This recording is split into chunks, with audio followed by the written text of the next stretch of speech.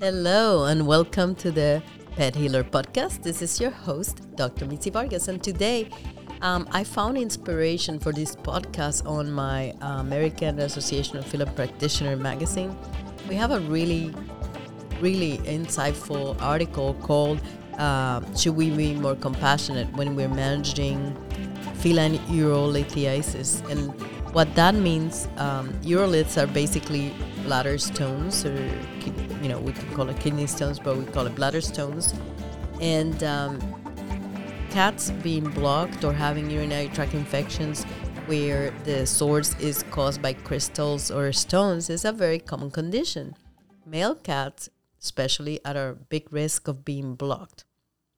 That means one of those uroliths, the little bladder stones, moves into the urethra and can block the passage of urine. And that is very critical because within 48 hours, you could have azotemia and a kidney failure. And, of course, if you remove the obstruction and you hydrate the animal and flush all those toxins away, they do recover nicely. But occasionally, they reblocked within 10 days. Usually, those are the critical days. They can reblock. And if they reblock multiple times, they usually then there is a very radical surgery called perineal arthrostomy, in which the urethra is cut very short at the base of the pelvic inlet. And of course, you have a shorter time to travel from the uroliths if you cannot. Basically, that's a salvage procedure. You alter the whole lower urinary tract anatomy.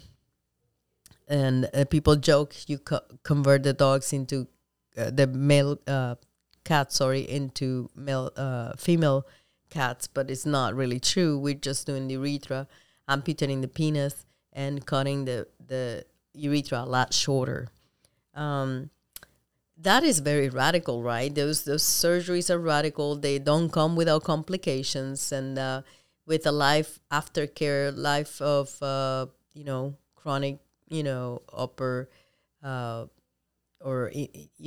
urinary tract infections because of the alteration of that whole anatomy. And so one of the things that we needed in this was a compassionate article in a way, because it's asking the profession, what are we doing? Is there a better way? And actually, there are many good studies that have been demonstrating that, in fact, especially with struvites, which is a ammonium phosphate bladder stones, that there is 100% resolution of the cases using medical management, meaning using specific diet to dissolve those crystals and antibiotics if needed. 100% resolution of this problem. And so that's really insightful, because I knew that we could do it in female cats with no problems, because rarely do they get blocked. But with the male cats, I always had this in my head, that thought that, surgical intervention will probably be less costly and it will be quicker resolution. Well, there are 6 big studies that evaluate the medical dissolution of struvites versus, medical versus surgical. In all these studies, they say that medical dissolution is a very good path because it's less expensive, less possibilities of any problems or complications, and there's no surgery involved, which is very costly for some people. So definitely, that to me was a new idea, because for many years we have been advocating to switch from dry to just canned food, thinking that it would be more hydrating, which it is usually. But when it comes to the solution of these struvite crystals, it doesn't matter. So if your cat will not accept the canned food, that's okay. You're not doing anything wrong. It will take the same amount of time. They said that the dissolution happened in as little as 6 weeks. That's significant. Another thing that is important to think about is that by changing the diet, you are all actually preventing this from reoccurrence. Where sometimes when they do the perineal ureterostomy, the people kind of like have this false sense of security that the cat cannot be blocked again. And so they change whatever diet they want. And so that's not really, we're missing the point. Now, can acupuncture help a blocked cat? Absolutely. In fact, when they come here and they're not totally blocked, we often utilize some acupuncture points to relieve the inflammation. And even if we are surgically intervening by passing a catheter, for example, there are many points, bladder 39, bladder 35, I usually bleed the bladder meridian to move the excess on the bladder meridian. Those points are really interesting and good. CV3, which is the alarm point for the bladder. All of these points you can use, absolutely. And you could use it in conjunction. And some people that are only TCVM practitioners have done that and successfully managed to decompress or deobstruct the cat. But I'm integrative medicine, so I usually use both. So these are, again, there are 6 major struvates. They were about 10,000 submissions for these studies. So they're not teeny tiny studies. They are big.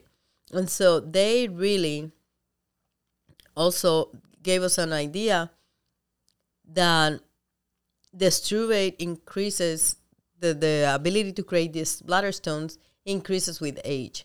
So it behooves us to have a way to prevent them. Crystal stone formula is another option.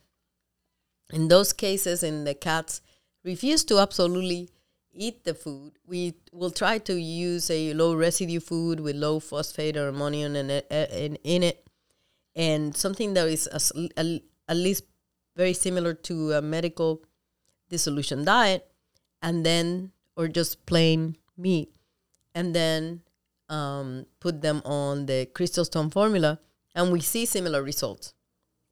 I think in my personal clinic studies or experiential knowledge, it takes about 3 months for complete dissolutions on most of the stones using crystal stone formula, but it is effective. So one of the things that we need to think about it is constant surveillance of your male cats specifically, making sure that they go to the bathroom. If you're a cat owner, that's one of the things that you should endeavor is to make sure you keep an eye on that, and the amount and the size of the urine outputs that you count when you clean the litter box.